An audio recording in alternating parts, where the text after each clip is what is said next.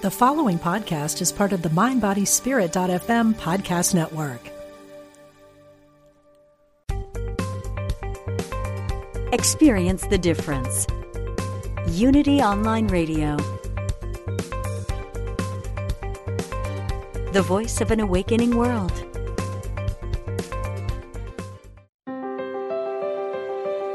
Discover a positive path for spiritual living. Welcome to Voices of Unity with Reverend Jackie Fernandez.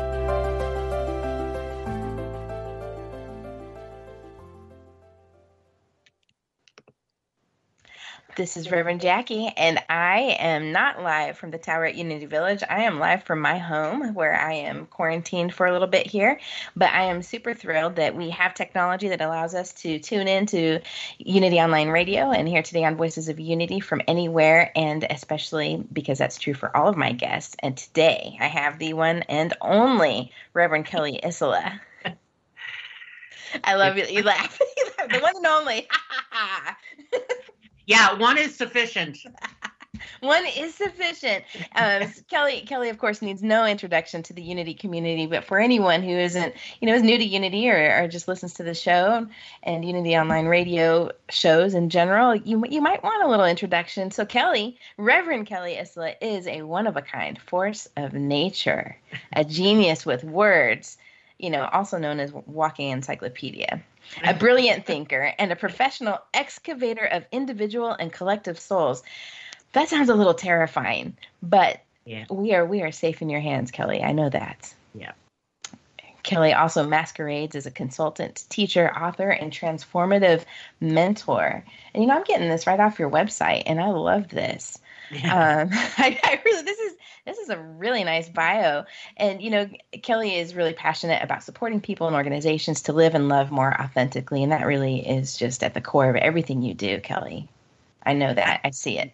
Yeah. The other term I use for myself is innovation alchemist. Yes. Innovation alchemist. So true. Like when you hear those words, innovation alchemist, I don't maybe know exactly what it means, but I know you. And so I immediately know the definition. Yeah. And so that is absolutely something that you live and practice. And of course, you are known in the Kansas City area as the chair of the Greater Kansas City Interfaith Council, which is important work. How long have you been the chair? 4 years. Yeah. That's so it's going my on. My time as chair will be coming to an end, but just the label. Yeah. You'll still be involved, I'm sure. Oh, yeah. So what are you up to right now? What's hot on your schedule these days?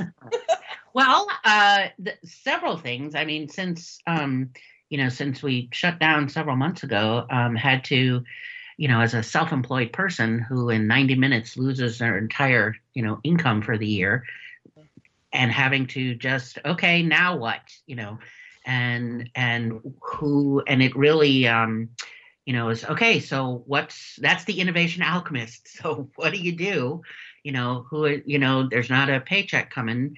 So what is mine to do? Which is the perennial question for whatever's going on in the world is what is mine to do? What's my lane for me to stay in? And so that's where I went and just, offering being who I be in the world. If I've learned nothing else in this pandemic, what I've really learned is I was made for times like these. Yeah. So there's lots of different ways that I'm a minister, but I'm not in a church. I'm sort of jokingly say I'm like omnipresent. But and then, everything's online. But part of my ministry is disaster work. Interfaith disaster. So I lead the Missouri Interfaith Disaster Response Organization, and a pandemic is a disaster. So I'm, on the kind of, not that I can ever take my Unity hat off, but I show up for spiritual care in times of disaster. So being on calls and, supporting webinars to support spiritual and faith leaders and how to lead whatever their faith tradition, and how to, be with their communities, and certainly developing, interfaith and cultural competency in disaster work. Not every first responder necessarily knows how to show up, when there's in a Muslim community or a Hindu community, but just really, the pandemic absolutely pushes the boundaries of showing up as compassionate. Yeah. Whew. That's beautiful. In That's a a big way. lot. It You've is got a lot going on. So, things sort of shut down for you, but then you just were called to show up in a different, for these times. And Yeah. yeah, you were absolutely designed for these times. And thank God. Thank the goddess. Thank the Yes. one power and presence in the universe for it. And, Yes. we are in Pride Month. June Yes. is Pride Month. And it's been really interesting for me to program the show because typically, of course, I like to celebrate Pride on the show. That's actually how I started last year with Ellen Davenport, who was the host of the show at the time. And she asked me to co-host Pride Month with her. And then I say it was a con job because we got done. And she was like, so how would you like to take over the show? Sucker. I think she knew the whole time, and I walked right through it, right? But Yeah. It's been a great blessing to host this show. It's amazing. I get to have awesome conversations with people like you, and this year is, now for something completely different. We've got Right. protests, unprecedented protests globally happening right now. We're still dealing with this pandemic, and as I kind of was chatting with you before the show, we titled the show today, Pride, Power, and Privilege. And I just think we are ripe to have a very expanded conversation about, the reasons we have Black History Month, Women's History Month, Pride Month, Hispanic Heritage Month.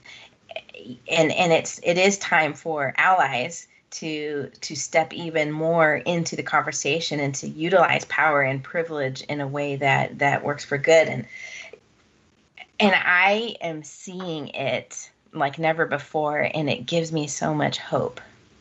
Yeah. Yeah, and allies don't need a month or Right. a day. Every day of every moment is, it's we don't refer to white. It's not a race. It's the sea we swim in. So we don't need, as a white anti-racist, I don't need us to have our own month or day. I need us to get into our lane and do something. Yeah, I love that. So let's turn to our master teacher, Jesus, because when I asked you to be on the show today, you were like, well, we could talk about Jesus and his, use of privilege to, buck up against. That's not the words that you used, but to engage conversation and turn, overturn the wisdom of his day. And, and to be clear, I always love to remind people Jesus was not a white man. Right.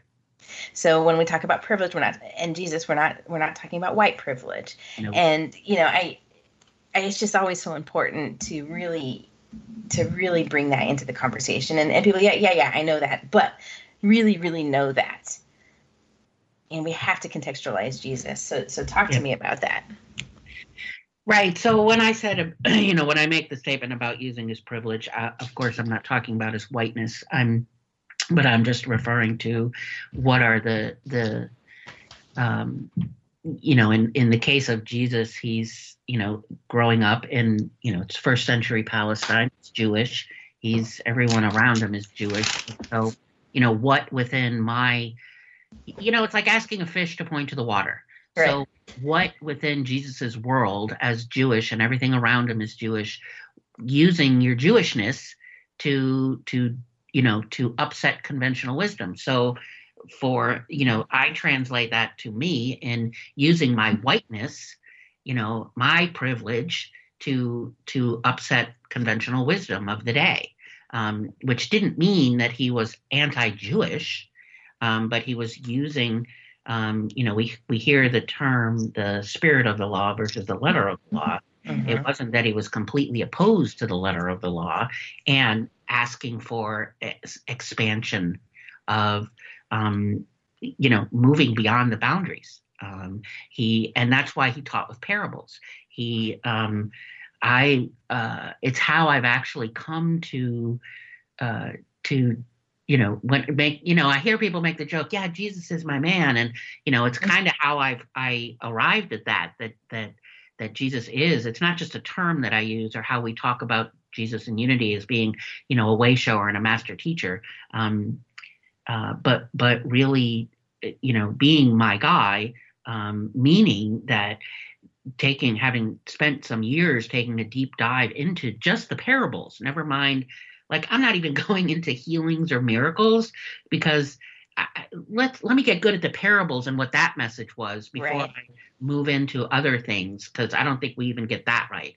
But taking a deep dive into it and just seeing what is really going on and how I'm really being challenged.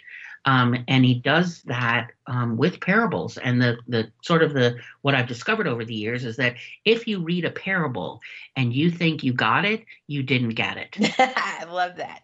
Yes.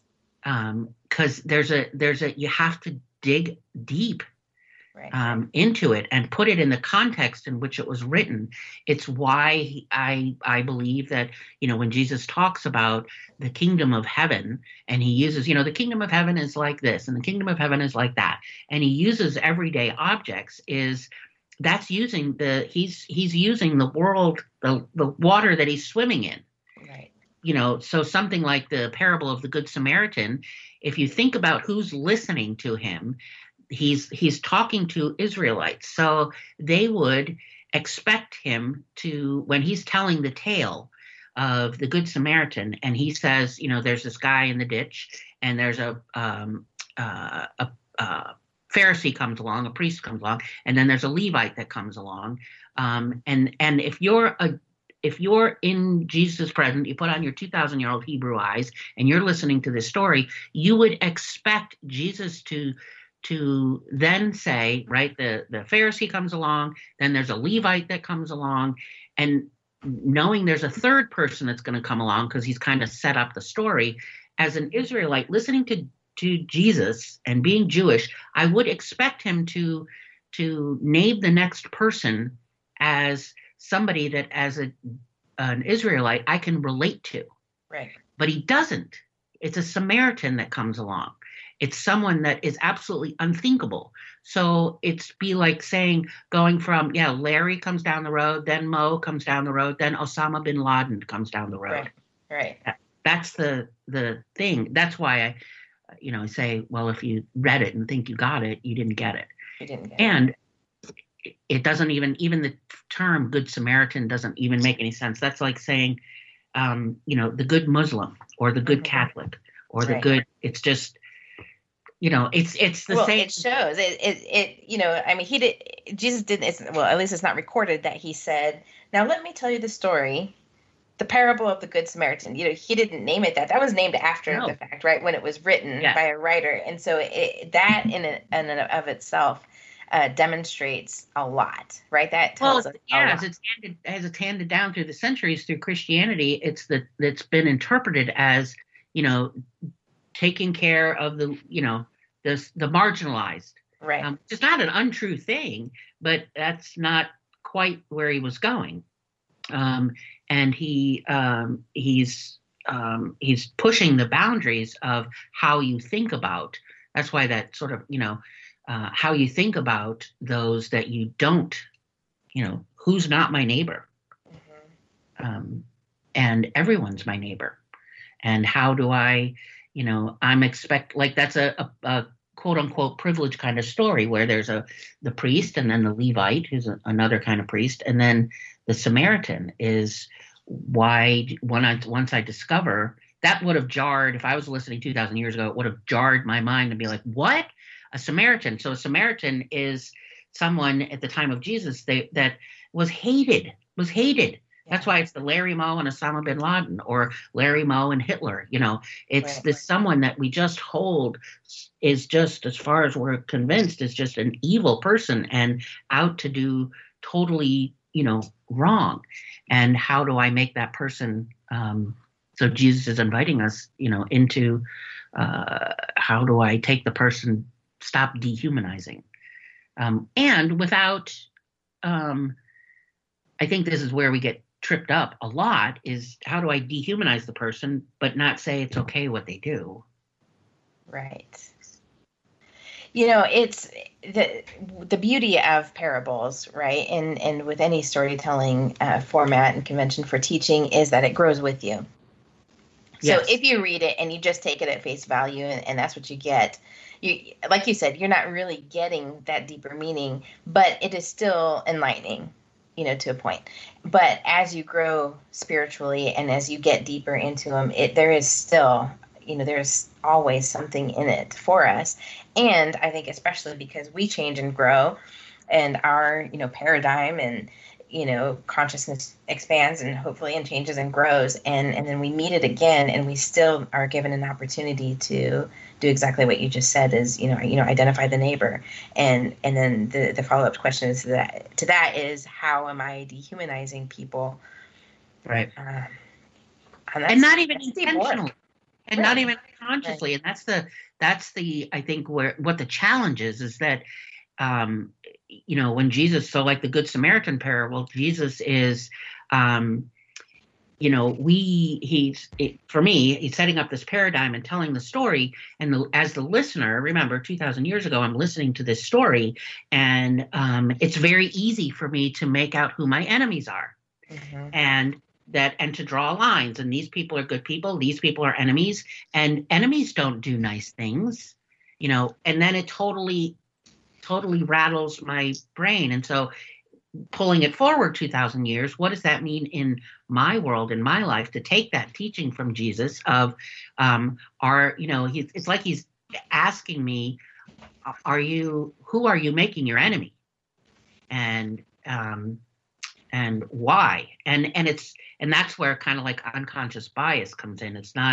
I'm not necessarily consciously making a person of color my enemy, but the moment that I notice where my privilege is at work, where I don't, that I have unmerited things in my life that have made it a little easier simply because I'm white. When I notice that, then what I'm also then at the same time noticing is how I have made a Black person or a person of color into that. I mean, enemy is a strong, harsh word, but I've made them the other. Which is right. what Jesus. Yeah, I've made them the other. So it's it can be So how do I not do that? And so now that's upset my unconscious conventional wisdom. I don't. And, I think it's important too that it upsets your unconscious conventional wisdom, and it can often upset the heart. Upsets my heart when I realize that. And so that can often make it, then I might get distracted by guilt and shame. Absolutely. I might get distracted by, feeling sorry and, instead of staying focused on, okay, and now where can I go from here? Now that I have realized this, what steps can I take going forward? We don't have to sit in shame and guilt. No. It is helpful and healing to engage apology, reparation, but that doesn't have to look, you don't have to then go to every person of color and I'm sorry, Yeah. But, so I think there's the emotional fallout, I'll say, from this kind of growth is really important to make a plan for and to hold space for, without becoming so, distracted by it that we don't move forward in a productive way. Well, and it's interesting because at the end of that parable, what he says because it's this lawyer that starts the whole conversation, how do you get into the kingdom of heaven? And then at the very end of the parable, he asks him, so which of these three, do you think was your neighbor? And so and the lawyer is like, okay, the one that had mercy, showed mercy. And Jesus says, go and do likewise. So there isn't even space to feel, great, you got it. There's no space for feeling guilty. Go and do that. Yes. Get up on your affirmations and go. And go do it. Yes. Yeah. Go expand, growth. Yeah. Take your enlightenment and your newfound wisdom and go and engage that. I love it. I love it. Can we talk a little bit about the class that you and Ogun are doing? Yes, absolutely. So it started last week. I know because I was able to jump in there. It's on Tuesday nights, right? And is it still open for people to sign up for? Yes. Yes, okay, it is. On your Facebook page or Ogun Holder, Reverend Ogun Holder.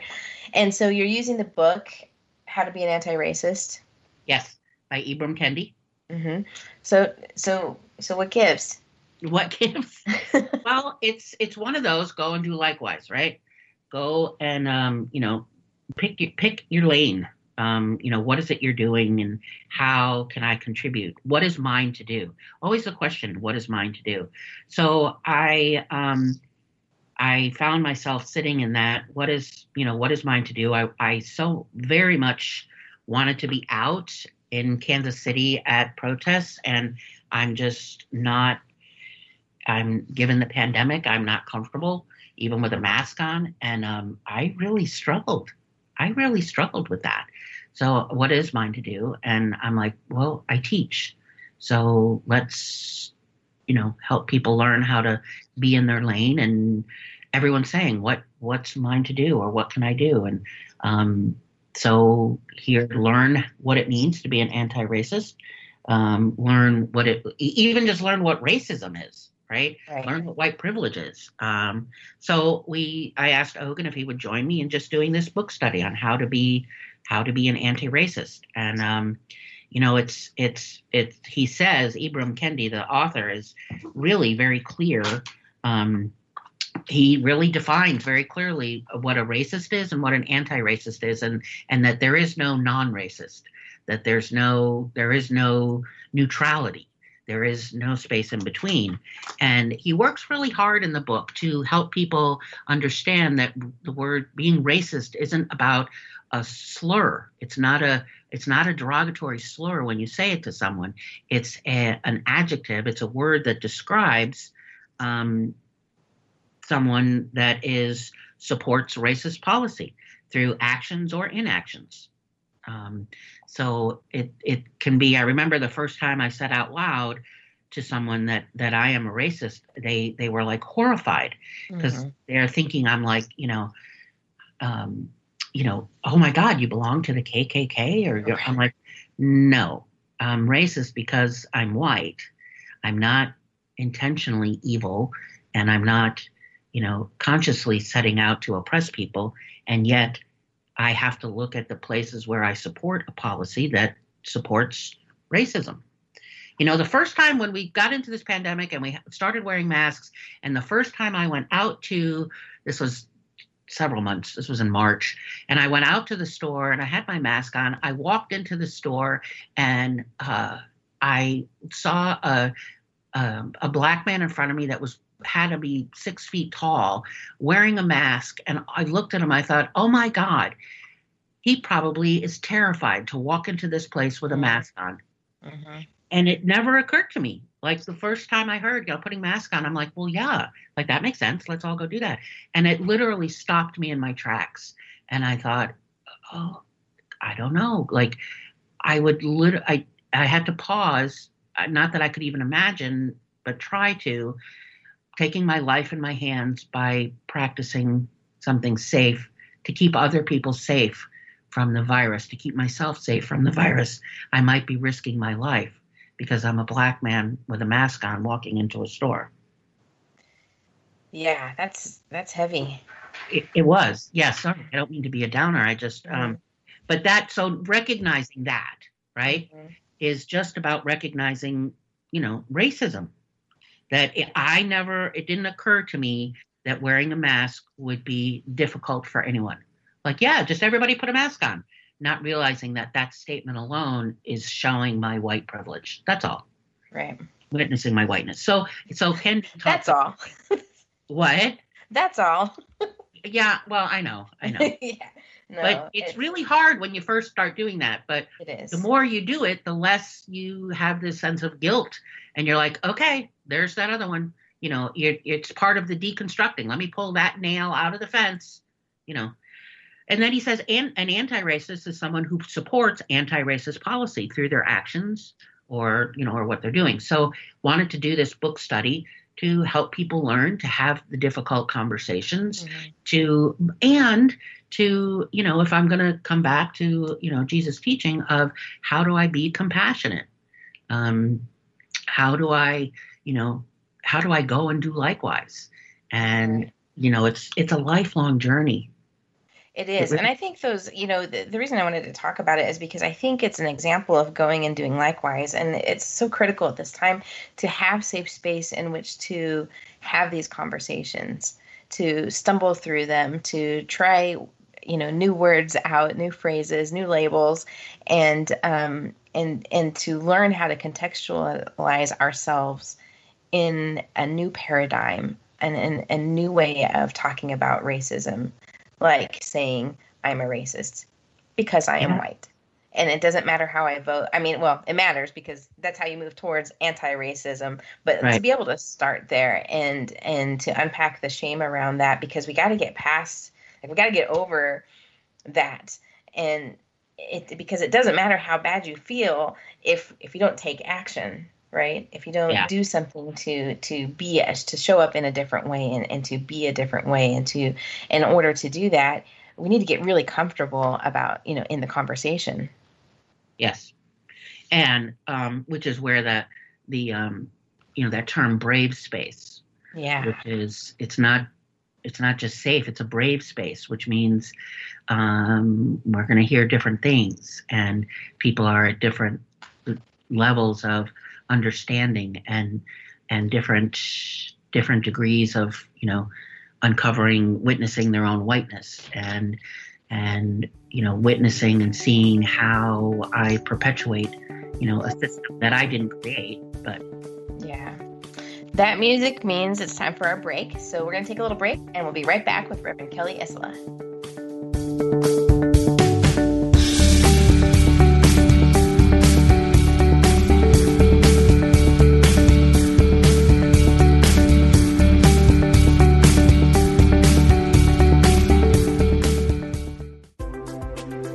All are welcome.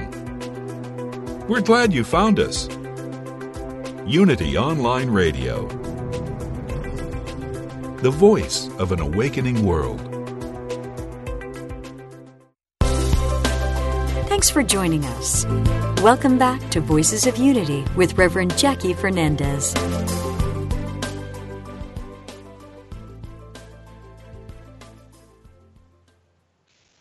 And we are back. This is Reverend Jackie, and I'm here with Reverend Kelly Isola on Voices of Unity today, and we're talking about pride, power, and privilege, and we're using examples of the parables, taking our master teacher Jesus's stories and folding them into the conversation that we are experiencing today as a society in power and privilege. So, Kelly, shall we pick up some more parables? Yes, we should. So, the other ones that certainly, there's lots and lots of parables, but they are, and there's different kinds of parables. And my favorite are the ones that are what are called the challenge parables. And I think students, your favorite, really? Yeah, I know, right? Big surprise. I know. I just had class, so I'm teaching this Jesus Teachings class, and the students, we got out of class a little early to do this, and they're listening for homework. And but I was, one of them was commenting about how, now I'm, so we spend first couple classes deconstructing Jesus, and one of the students have commented on, okay, now I just have all these pieces, and where do I go with it, and what do I do? And Jesus in pieces. Ugh. Jesus in pieces, yes. I remember it was painful. Yes, and so I just said to her, I go, okay, so you've known me a really long time. I'm a giver. So, I'm like, but I get it. I Jesus in pieces. That sounds like actually sounds like a name for a band. But yeah, it's important to kind of deconstruct. I mean, what I'm committed to is, I think the teachings are exceedingly powerful. I don't think there's a huge amount to, I don't think that we have to get real complicated.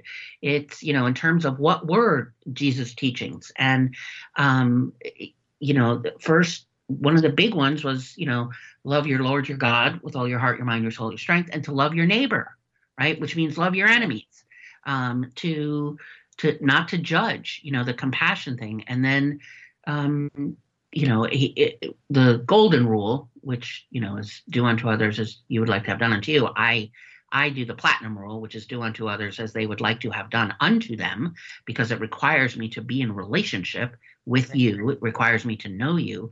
But the other parables that, to point to that I think are really powerful for the times we're in and for Pride Month is the three parables that are about the lost items, right? So there's the lost sheep, right? The story of the lost sheep. There's 100 of them, and one of them goes missing, and the shepherd goes looking for the one, and we can unpack that one. But then there's the story of the lost son, which has been called the prodigal son, but actually Egyptian women call the parable the lost son. The story starts out with there's a father and two sons, and one of them, goes off and spends his inheritance, and et cetera, et cetera. And then there's the other parable, and this is all in Luke, and they're kind of in one after another, is the lost coin. But when you take a deep dive into them, and you really, again, look at the context and look at who the author is, like through the lens of who the author is and the time that Jesus was living in and what was going on, and taking into account Judaism, what you wind up seeing is what the invitation is am I noticing who counts? Mm-hmm. Meaning who matters, right? Am I noticing who counts, like the sheep, right? If you were a shepherd and you had 5 sheep and one of them wandered off, you would absolutely notice in a heartbeat. Wouldn't be hard to miss. But if you had 100 and one wandered off, what's the likelihood you would notice? Probably less likely. So there's this invitation into counting, like who counts, and pausing long enough around me is the environment. So let's take, let's say I'm leading a church. Is the environment that I have, the ministry that we have, the volunteers, the decorations, the message on Sunday, the music, the everything, does it say that you count, that I've counted everybody? That's the big question. Yes. That's a big question. I love it. I just, when you were talking, I shared on our Facebook post about the show today in the comments, because it's one of my favorite memes that I've seen. The one I posted is from the Naked Pastor, and it's a drawing of sheep. And then on the left and over to the right is, the Jesus figure, and he's got a sheep around his neck that is the rainbow color. Yeah. And the sheep on the left, the flock, is saying, whoa, whoa, whoa, hold it right there. He wasn't lost. We kicked him out. And Jesus kind of has a sad, surprised look on his face. And, so I really love the application here of that and that question of like, who am I counting and who am I leaving out? Well, here's a quick way you can do it. And again, this is not to guilt or shame, or it's just to make what's unconscious conscious. Because the thing about unconscious bias is that what you believe and what you say or what you demonstrate can actually be the opposite of the unconscious bias that you're walking around with. Because the unconscious bias was, you were in the womb when it was, inserted, when that record button started, right? Yeah. So, but a way to notice, to just one simple, I don't know if it's simple, but one quick way you can actually see, am I counting everyone, is look at your bookshelf. Look at the authors of the books that are on your bookshelf. How many of them is the author Black? How many is an author that's a person of color? How many is an author that's trans? How many, an author that's LGBTQ? How many, and the titles, the subject matter. Yeah. So who is it that, is a marginalized, or who is it that is the oppressor in our system? And how many books on my shelf, either the author or the content, is, giving power to the marginalized, the oppressed voice? It's a great question, and it is very quick and telling. Yes, it is. Yeah. I was on the phone the other day with a minister and asked him to look at his bookshelf, and noticed that pretty much everybody was white. And I'm like, it's not to guilt, it's just to point us to, and it doesn't even mean that you need to go out and buy every single book, but start to pay attention to who are you counting? Right. Right? Like, where are you banking, and where are you shopping, and who are your trusted 10, and. Mm-hmm. But I have to ask myself all the time, who am I counting when I'm writing something, when I'm speaking, when I'm in a class, and even like this class, how to be an anti-racist. We I have to, as I'm listening to students, and I have to keep asking myself when I respond, is what I'm saying counting everyone, if that makes sense. Yeah. And I'm not trying to be all things to all people, but the parables are just really powerful. It's a shift. It shifts the focus to what's lost. Well, and I think what you just said there too, you're not trying to be all things to all people, but the awareness that it will expand you, right? It will expand your perspective and your conversation and ability to participate in conversation. It expands who is counted, but also being aware of who am I not counting. It goes back to, contextualizing ourselves, and no, I am limited in who I am and what I am and what my experience is, but I can also do something about that. I can always be in a constant state of expansion and opening and listening and curiosity. And that's where the power is, in that awareness. Yes, absolutely. And if you think about the parable of the lost sheep, again, go back to who was listening to Jesus' story, is how many of his listeners would actually know the experience of owning 100 sheep? Yeah. Not very many. Yeah. Not just owning 100 sheep, but the proposition of abandoning 99 of them to go find the one. Like, that would have been really surreal. So I moved that forward 2,000 years, and I kind of, which is now pushing my envelope, am I willing to surrender to, I don't know. I can't even imagine, but, so anyway. That's great. So we have more lost parables. Yeah, we do. It's all kinds of parables. Yeah. The lost coin. Yeah. Well, it's the same. The lost coin is the same idea. A woman who has 10 coins and she loses one and devotes her time to finding it. And then, calling in all of her friends, and these are all found in the Gospel of Luke, calling her friends in to party with her. And in both and in all three of the lost, I chuckle because when you think about the lost coin and the lost sheep, there's this party at the end. And, I have this, and this is, all right, this is a little heretical, but I think about the end in the prodigal son or the lost son, there's a party at the end. And, but in the lost sheep one, they probably, the party that they would have had and after bringing the sheep back was they probably roasted one of the sheep. Oh, I know. That's terrible. That's so terrible. I know, but I did warn you. I love it. Right here on Voices of Unity. I know. But it's the same idea with the coins. It's just, a woman has 10 and loses one. And again, inviting the listener into, can I imagine having those and losing one and, spending my time looking for the one? And what is it about the one that's so important? What is it about the one sheep that's so important? And, historically, both of those, the lost coin and the lost sheep, have been, over the centuries, have been translated and interpreted as it's about forgiveness and repentance. And that you find the lost sheep and, repent and bring the sheep back into the herd. But that has never really worked for me. But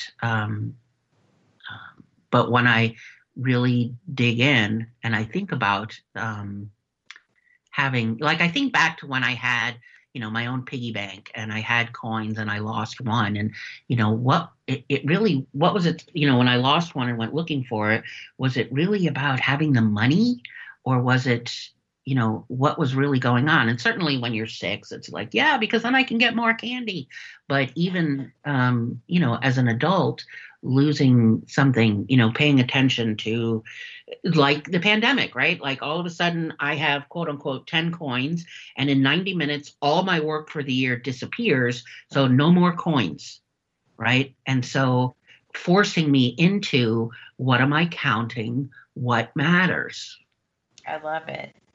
Well, and those 3 parables, as you said, they're in Luke, and they are a response to a specific comment, right? The Pharisees and scribes saying, "This fellow," referring to Jesus, "this fellow welcomes sinners and eats with them." Right. And so I think that, taken, like you said, taken in isolation, each of the stories sort of becomes about that forgiveness, but taken in context to what Jesus is responding to is really more of what you're talking about. That it's about who are we counting and who are we communing with. Yes. And then, like the sheep in the meme I posted, who has been kicked out and ostracized. And who have I kept out even unknowingly?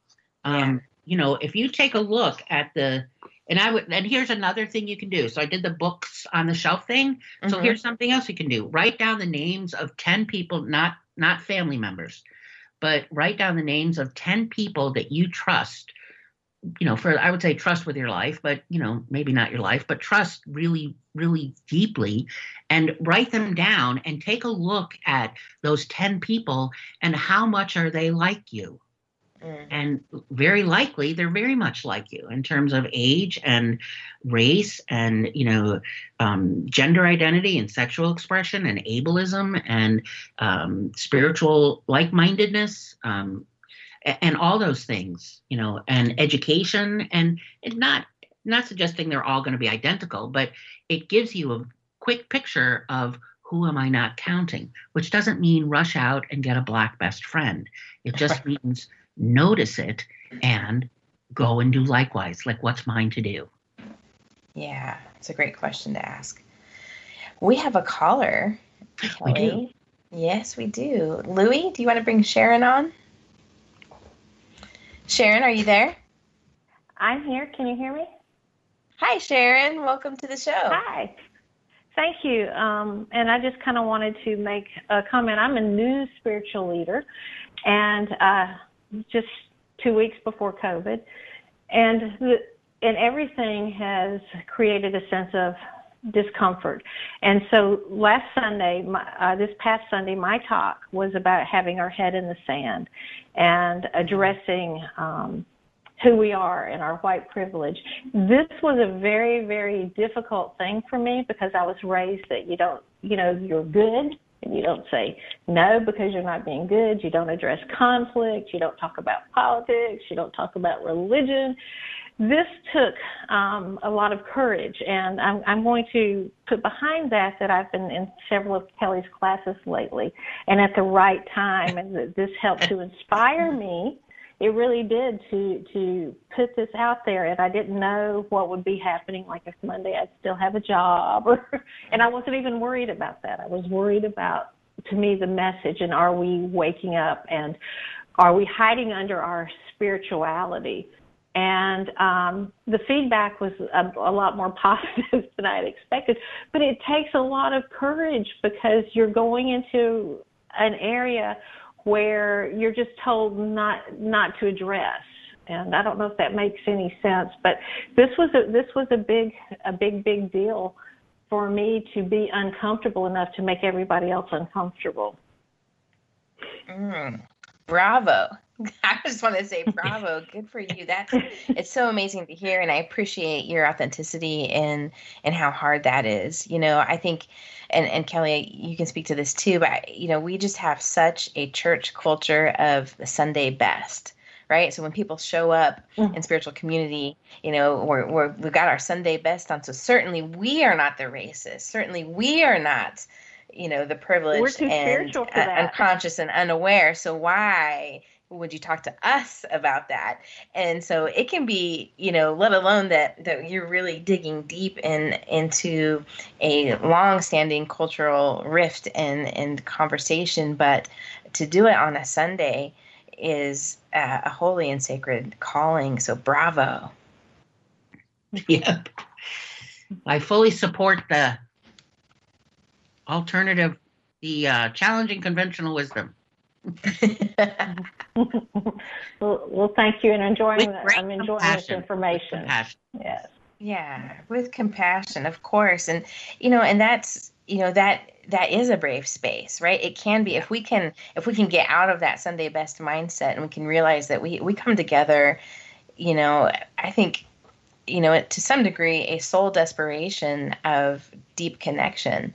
And spiritually speaking, of course, and socially speaking, and of course, right now we aren't. Most churches are not coming together physically, but still, employing that spiritual connection, and how can we responsibly fold these conversations into that experience, into that Sunday experience? It is, that is the leading edge of healing, I believe, and we just have to do it. And yeah, it's scary. Well, especially when you have, if you have people that have been coming to a spiritual community for a long time and see, the issues of, human rights issues, or, what we're being challenged with, in our communities in terms of racism and LGBTQ and, economics and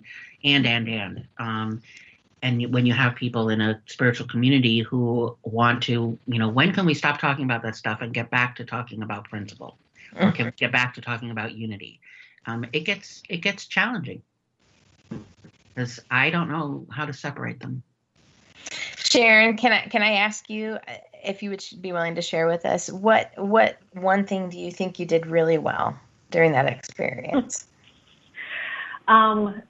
That I followed through with it, and we posted and posted it. Oh, there you go. that I followed through. My husband does the videos, and he says, now this one wasn't really uplifting. Do you want to do it? And I says, well, let me listen to it, because I didn't know if it was a Debbie Downer or something. I said, oh no, it's getting the message across.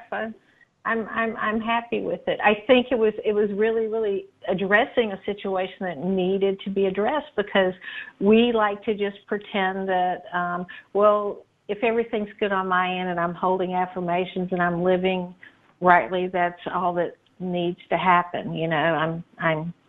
I'm spiritual, and it's really addressing, and it's making us aware.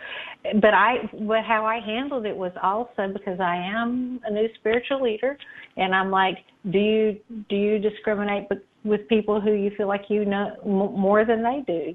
Have you had any discrimination against having new leadership? I addressed it in a lot of ways, because I think that if we discriminate in one way, we're going to easily discriminate in another way. What's building awareness? Yeah. Building that awareness. Beautiful. Thank you so much for calling in, and thank you for taking that brave act. Thank you. Wow, that's beautiful. Yeah.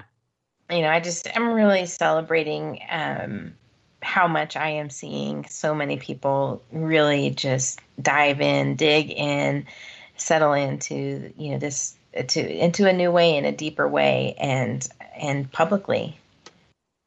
Yeah. Well, that's the according to one of my favorite Jesus scholars is the lost son parable is this is about this father that has two sons and loses one, and if you lose one, then the family's not whole. And there has to be reconciliation, not from a place of forgiveness or repentance, but because of wholeness. And unless I'm willing to make that move toward reconciliation, toward, reparation, toward restitution, then there will be no wholeness. And if there's no wholeness, there's no family, there's no peace, there's no wholeness. So I have to be the one to, I believe, taking the model of the prodigal son, the lost son, is I have to be, from the generosity of spirit, say, you're welcome home, you're part of the family, and let me show you what that means, not just say it. Yeah, that's beautiful. That's really beautiful. I have so many questions just pouring out right now, and I know we are nearing the end of our time, so I'm not gonna open any can of worms. But I'm just so grateful that I know. I'm just grateful that we can have this conversation and that we can. I'm a Bible nerd. I love really being able to use scripture in applicable ways, relevant ways to our walk. And it is so easy to do. And so thank you for being a voice for that and bringing it forward to, our conversation today on race relations, on pride, and on really finding our way into wholeness as a society. Yeah. This is powerful. Every person. Yeah. And it takes every person, and every person has to find their next right action, because every action counts. It does. And Jesus used his, so when he talked about him using his privilege, he had a platform, and he had the ears of, yes, the scholars of the time, and, the lawmakers, if you will, which there was only one law, spiritual law, in his context. And he used that power and privilege to call everyone up into a higher way of being. Well, and he used it not from the sense of, here, what is, so he's learned all of his, Torah, and he knows, Hebrew scripture and the stories and everything. So he uses it not to keep the same thing going, but what does it mean in today's world? Because the scripture he would have been using would have been written 1,000 years before he was actually walking on earth. So he's bringing it forward, which is the same thing that we have to do. What does it mean today in this context? How does it apply? I mean, there's a reason. It's not because he had a good press agent. There's a reason his teachings are still here. Yeah, if we read about the disciples, they were not good press agents. No, not even a little bit. I think they were more like, I'm sorry, you want me to do what? Yeah, exactly. Oh my gosh, yeah. It's so amazing. So good. Such good stuff. Good stuff. So did you say, is your class still open or is it closed? The class that you and Ogun are doing? No, it's still open. It's still open. Yep. And so people can find you on Facebook or Ogun. Yes, and it's a Facebook event, how to be That's an anti-racist book and discussion group. If they're on Facebook, you can just Google that and find the event. In the description of the event is the link to register, because you have to register in order to get the Zoom room link. And it was super easy. I even did it. My daughter has an activity on Tuesday evenings, and right now there are so few activities. I wanted to make sure she got to it. And so I did it, and it was super easy to register for and get to. So I'll post a link to it in the comments of this post for the show today. That's our music saying we are out of time. Thank you so much, Kelly, for bringing your light, your love, and your wisdom to this conversation, and for being the one and only Kelly Isola in the world. Until next week, tune in and tune up in spirit. Thank you for listening. This is Unity Online Radio, the voice of an awakening world.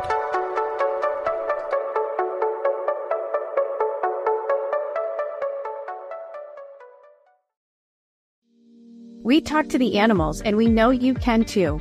On the Animal Communication Podcast, hosted by the three of us, myself, Julie Hiert, Karen Dendy-Smith, and Meredith Tollison. We will show you how to deepen your relationship with your beloved animal companions, whether they're alive or in spirit. As soul-level animal communicators, we explain the process and explore topics such as health, behavior, and play, all from the animal's perspective. So subscribe and follow us on Apple, Spotify, and listen as part of the MindBodySpirit.fm podcast network.